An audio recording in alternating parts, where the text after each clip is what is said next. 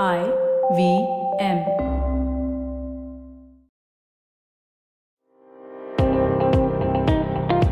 Welcome to All Things Policy, a daily podcast supported by Pragati, a flagship media initiative of the Takshashila Institution.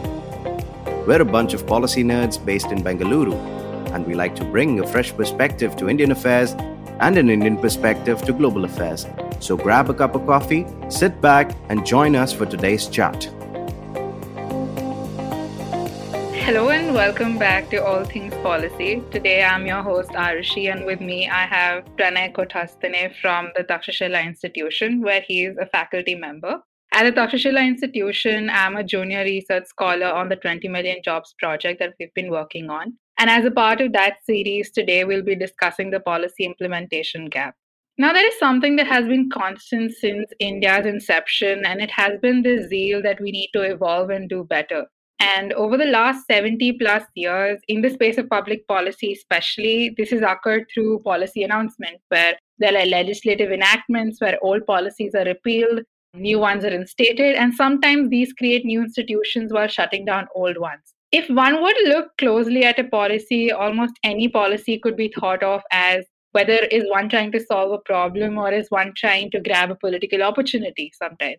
And that's what I would like to talk about today. That is this a binary that exists with policies that get implemented?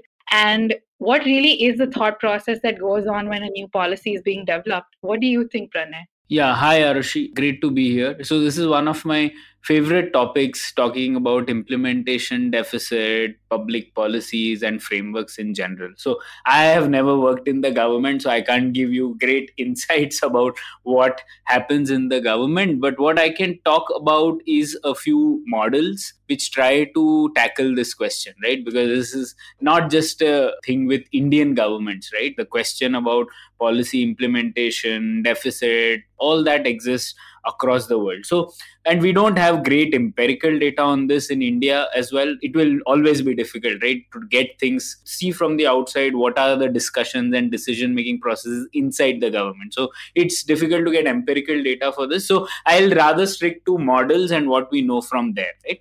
So let me begin with the question that you said, solving problem versus grabbing an opportunity. I don't think there's that binary exists as such, So what I would like to say is, solving a problem is always at the back of the mind for any policy to come up. But whether that policy actually gets put in place, when does it get put in place, that could often be determined by an opportunity which presents itself, right? So the classic model for this is Kingdon book called Agendas, Alternatives and Public Policies is a classic text in this field. And he talks about the fact that any policy change happens when three kinds of streams meet: a problem stream, a solution stream, and a political stream. So his metaphor is, at that point of time, the policy window opens and when all these three streams meet, right? So problem stream essentially means the problem is well defined, can be accurately pinpointed to, and the fact that everyone agrees in the first place that it is a problem that needs to be solved. We take that for granted, right? There are many problems which we can't even articulate them well, right? Just think of climate change 20 years back. That was not a problem which was well defined. Right? Then second stream which needs to be met is the solution stream. So it's not enough to know that a problem exists. You also need to have solutions for those problems, right? Unless you don't have solutions, lots of things happen in this world, but you might not exactly have a well presented solution. So that's the second stream, right? So when these two streams meet, some sort of impetus comes from the government that a policy needs to be developed, right? There will be a policy community which will press upon the government that, you need to do something. Now, in contrast, look at wicked problems. There's a class of problems in public policy which we call wicked problems. By wicked problems, we mean that none of these things are clear. Problem stream, solution stream, we don't even know. So it might exist when generally, there are too many complexity of sub-elements. There's again a classic paper on this, which talks about when the complexity of sub-elements are too high, or when the uncertainty related to the risks of the solutions are too high, or when there is too much divergence or fragmentation of viewpoints. You don't even know which kind of solution has what kind of consequences. When there is a class of problems like that, it's called a wicked problem. So wicked problems are tough to solve because none of these things are clear. In contrast, when problem streams and solution streams have aligned, you at least know that government policy can be developed. Now, the third stream is important, and that's where your grabbing an opportunity point comes in. So, for the policy to come into effect, the political stream needs to align, right? Especially in a democracy, the political stream could mean that all interest groups are aligned, or the people who are going to lose out because of a policy, you have taken them on board. You have told them that these are the costs, and these are the ways in which we'll mitigate the costs that you will be facing. So all that political work needs to happen. Now, urgency is often one factor which can align political streams, right? So that's why there's this oft-quoted thing that in a crisis there's an opportunity, or India does reforms in a crisis, right? So that's a caricature, but urgency can often be one element that aligns political streams. Not always. There are actually many good policies which have happened in India without crises as well. So I would say, this is how I would analyze this question. So I think just building on that now, as you mentioned Kingdon's idea that if you had the policy solution and political streams meet, then you would have a policy. But I think something that we've also noticed with policies in India has been that you could have a very good policy in theory, but it doesn't necessarily translate the way we would want it to. As your newsletter calls it, they have unintended consequences, or maybe no consequences at all to begin with sometimes. And now these consequences could be good or bad. And a lot of that comes down to the implementation of the policy itself. Hudson and his co-authors said that policies don't fail or succeed on their own merits. It merely comes down to how well it was implemented, which is to say that a good policy design isn't necessarily translating into, good outcomes. And now one could attribute this to multiple things. It could be that whoever made the policy was being overly optimistic about what it could achieve. It could mean that the policymakers didn't account for the context it was going to be applied in. For instance, a lot of policies in India are formulated at the national level, but there are extreme subnational inconsistencies that come with policies. For instance, the public distribution system, where you have states like Tamil Nadu and Chhattisgarh that have almost perfected the model, but you have other states like UP and Bihar that are far behind. And another thing is that they don't account for this local context, and there is no collaboration that is occurring between the different bodies that need to be a part for effective implementation. So what according to you would be a way to implement, or at least think, what are the factors that come into play when implementation has to be considered once this policy has been developed, to sort of bridge the gap between what theoretically the policy is supposed to do and what it actually ends up doing? Yeah. So, I mean, there are many ways to answer this question, but I would start by saying actually good policy and bad implementation itself is a myth. And that's what we also teach at our courses, because the idea is just like you said, right? It's not as if you make a policy first and think of implementation later. In fact, an essential component of any policy design would be to think of implementation details. You would think of the context. You would also think of what will be the unintended consequences, how are you altering incentives, etc. Right? So if you haven't done that, you can't even call a policy a good policy. It might just be a good idea, but to call it, if these steps aren't being done, it's not even a good policy. So I would say that. See, the reason why it's important to understand this is that oftentimes this good idea, bad implementation is an excuse for governments to put the blame on someone else, or for people to put the blame on not on a political actor and instead put it on a bureaucrat, or put it on the people themselves who were supposed to be the recipients of all this, right? So I have seen this play out in many cases. But now look at it deeply. Of course, there are implementation deficits sometimes. But oftentimes, when we say a policy didn't work, there are no implementation failures, but there are theory of change failures. Now, what does that mean? Let me explain. Any policy you can think of, you will have inputs, outputs, outcomes. This is one framework that people use, right? Inputs means how much money you put into a problem, right? So I say that let's take the education example where this framework became famous. So in education, inputs is how many schools you build, how much money is allocated to it. And second, outputs are how many children are enrolled because of the money that you put in, right? So what is the gross enrollment ratio and things like that. And finally, outcomes are what are the children finally learning out of your education system, right? So now people will often say that, in education, India's problem is that implementation is failed, that there is a good amount of money put in, but you don't get the implementation results. Now, I would contest this claim. It is not an implementation failure. The reason being, implementation failure just looks at outputs, how many outputs I have gotten based on the inputs that I have given, right? So you may say that, if there was corruption between the money that you put in and the output that happened, then it is an implementation failure, right? And which does happen in this case. But the bigger failure is actually the failure between converting outputs to outcomes in this case, right? So you actually have outputs. Now, people's gross enrollment ratio is high, but you haven't got the outcomes that you desired, and people aren't learning what they should be learning, and that's what year after year the ASER surveys tell us. So what it says, this means is that actually the problem was not implementation as much as it was a theory of change problem. We thought that we could make lots of government schools, give and hire lots of teachers, and that will translate, these inputs will translate into great outputs and great outcomes. But that theory of change itself doesn't work, right? Until and unless we understand that, the only solution we are going to come up with is put more money into inputs and convert those inputs into better outputs. But if you want better outcomes, maybe we need to reimagine that, do you even need a government school? Or should government just finance people to get good quality education? Do we need vouchers? Do we need other ways? Do we need to liberalize private schools and allow them to happen? Do we need for-profit schools? These kinds of solutions only come into mind when we think of a broader category of failures, which is theory of change failures. And my contention is, many times these kinds of failures masquerade as implementation failures, and people will just think it is an implementation problem.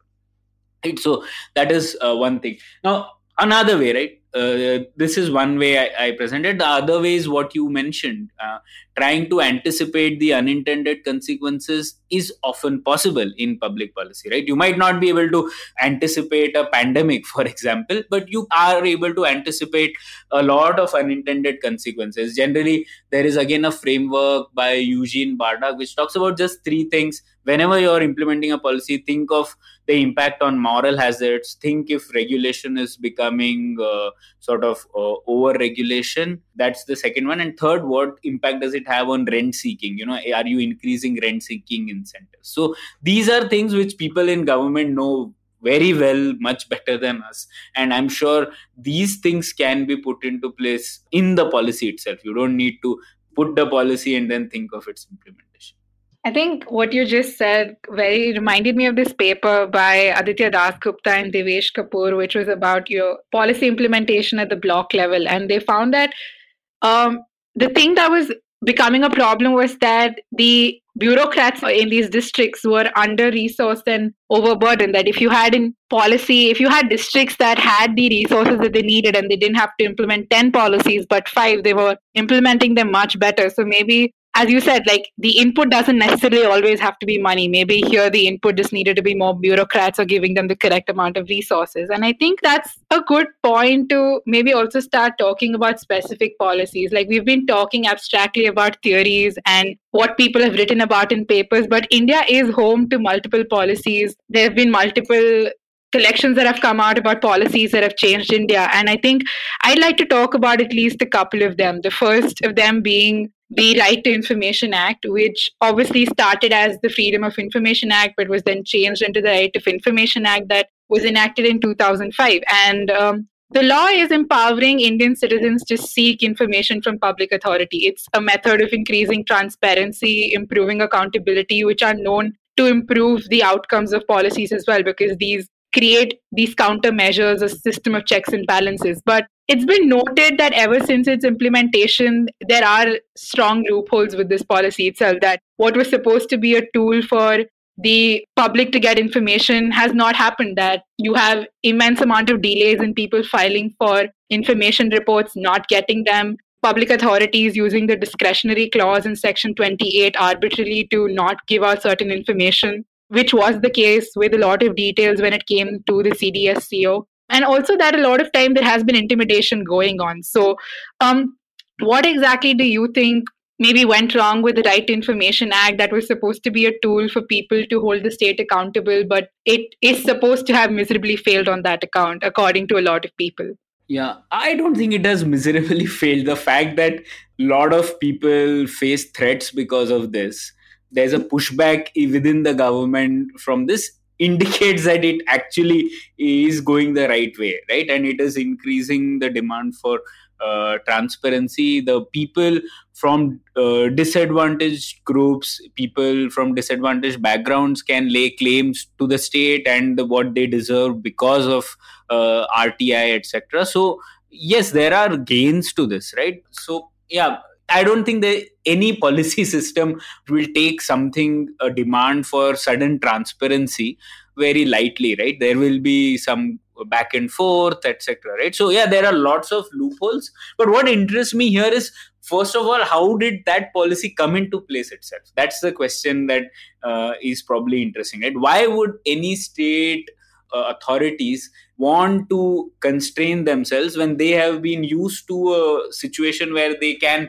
put everything under this secrets clause, or put the things that, this is data is power, right? So why would you want to give away this? So that's the question. Why did it come into play? And that again, there's a recent new book by Himanshu Jha on capturing institutional change, the case of the Right to Information Act in India. And it was quite an interesting book, because what it talks about is that currently there are two dominant narratives about the RTI Act's promulgation, right? One, it came into being because of the previous government, the UPA one. So a lot of people say that there was a dominant role played by them. The second type of narrative is that it was a bottom-up social movement led by the Mazdoor Kisan Shakti Sangathan, which ultimately culminated in the RTI Act. Right now, what Himanshu Jha writes is that actually both these narratives don't capture the entire reality. In fact, the institutional change, and I'm quoting him, institutional change in the case of RTI in India is an incremental and gradual process of ideas emerging from within the state. Now, this is a very bold claim, right? What he's saying is that, in fact, Indian political ecosystems, many of the members were on board with the idea of freedom of information many, many years before the RTI Act came into being. So, it was like an idea whose time had come long before 2005, and the policy actually got put into place. So, and in the book, he documents how first the opposition parties and later the mainstream parties actually played a major role in overturning that established norm of secrecy which existed in the 60s, 70s. So the social movement did have a role to play, but it also had a very codependent relationship with the elements in the state. So MKSS members knew people within the government. They were able to leverage those networks, and those people in the government again became norm entrepreneurs. They also influenced others. So it is not actually a narrative contest between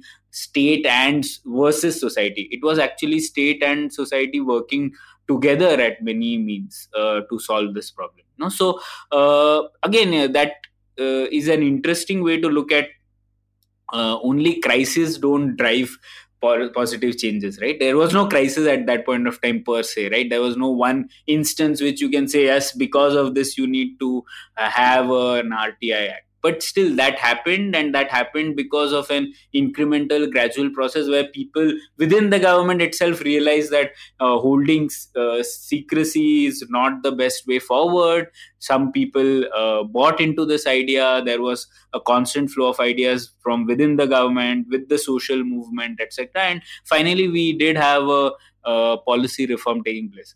That is not to say it's a perfect one. None of these are races that end, they are endless. Like we say, it's a Sisyphean marathon. You need to keep running. So there are lots of things to fix, but I would say it's a good example to understand how policy change happens in India. Right. Now, you mentioned the MKSs, and that has reminded me of the more recent farm law protests that have been going on and them playing a role even over there. So the farm laws were implemented back in early 2020, and after a lot of deliberation, and the protests that started almost immediately in the northern half of the country, specifically with a lot of stage-in protests happening in Haryana especially. There were mediations with these groups, unions that were representing the interests of the farmers with the government, and ultimately they were repealed. Now, one could think of this as constructive deliberation that occurred between the government and the people who were going to be directly impacted by the policy, where they probably recognize that, okay, maybe there are unintended consequences we hadn't thought of, and they've been brought to our attention, and they repealed it, which is often the case with policies once you recognize that they're not serving the interests they were supposed to. But could it also be something else? Could it also be that there were other challenges with the policy? Could it be, as you mentioned, with the solution problem and political streams not aligning when it came to this policy? What do you think was up with the farm laws in 2020? Yeah, I think it is definitely the political stream problem, So I think problem with agriculture is known since at least when Ambedkar wrote his paper on economics. It's the earliest I know. There must be people before him also. That's in 1917, I think. Very clearly talks about agriculture, the problem of small land holdings. They are unremunerative. We need to get people out of agriculture, etc. Right? So problems and solutions are known at least for 100 years, and there are variants of solutions which have been put into place. But in this particular instance, where a policy was supposedly going to solve a problem, still couldn't get through, right? So I think the issue was also of the political stream, where one, was a clear case of some people who were going to lose out, and that happens with all policies. There is no policy in which there are no losers, right? But the key idea of a political system is to align the cognitive maps, tell people who are going to lose out how their situation can be improved, have systems in place within the policy so that people who are losing out actually at least don't protest the fact that you are going to suddenly change things, right? There were genuine fears. And the government wasn't able to think of that political stream, so that was the challenge. That's why if you see all the ideas about discussion in the parliament not happening, or the fact that there were clauses about the fact that if there is any grievance redressal, it only needs to happen at the district level and not in the courts. All those things were genuine concerns, and they hint to the fact that our political stream was not aligned sufficiently. Right. So if those processes would have happened, a lot of the fears could have been mitigated, and definitely the government could have put place some things on due to which people would have come on board, and they would have been able to see the long-term benefits of it. But that's an example where if you don't think enough of the political stream. And politics doesn't end by winning the elections, right? There were it's a constant game which is going on. So that, I guess, didn't happen in this process. And that's why you see the results that you saw. So I think you answered my question that, we began the podcast with, which is it always a binary between grabbing a political opportunity or solving a problem? You clearly pointed out that you would need both of these to occur at the same time for one, the policy to come about. And then if we were to think about implementation itself, it is necessary for one to think of implementation while designing the policy itself. They can't be two completely separate processes. So I think to end with, there's something that I read, and I don't think you will necessarily agree with this idea. I don't have any thoughts on it yet either, but In a research paper, somebody ended their article by saying that could one say that policies are economic directions that are made to serve political ambitions and aspirations alone? And while the farm laws tend to point to that direction, you have multiple other policies that don't. So, any last words on that? Okay, I have long last words on that, but I will say this, that actually policy, the word itself, right, we don't understand enough. So there's a classic paper on this also by Pritchett and Andrews called Solutions When Solution Are the Problem. And it's a 2004 paper I would recommend. It tries to answer this fundamental question, right? How is it that India is able to do certain things well, let's say midday meal scheme or vaccination, but why is it not able to do other things well? So they have a nice classification. They actually divide the things that governments do into 4 categories, depending on 2 variables, which is what is the transaction intensity and what is the discretionary intensity. Transaction intensity just means how many transactions do you have to do for a certain thing to happen, right? So if you are actually, for example, in a vaccination program, there are many crores of transactions which happen, right? So that is transaction heavy. And there are discretionary variable, just looks at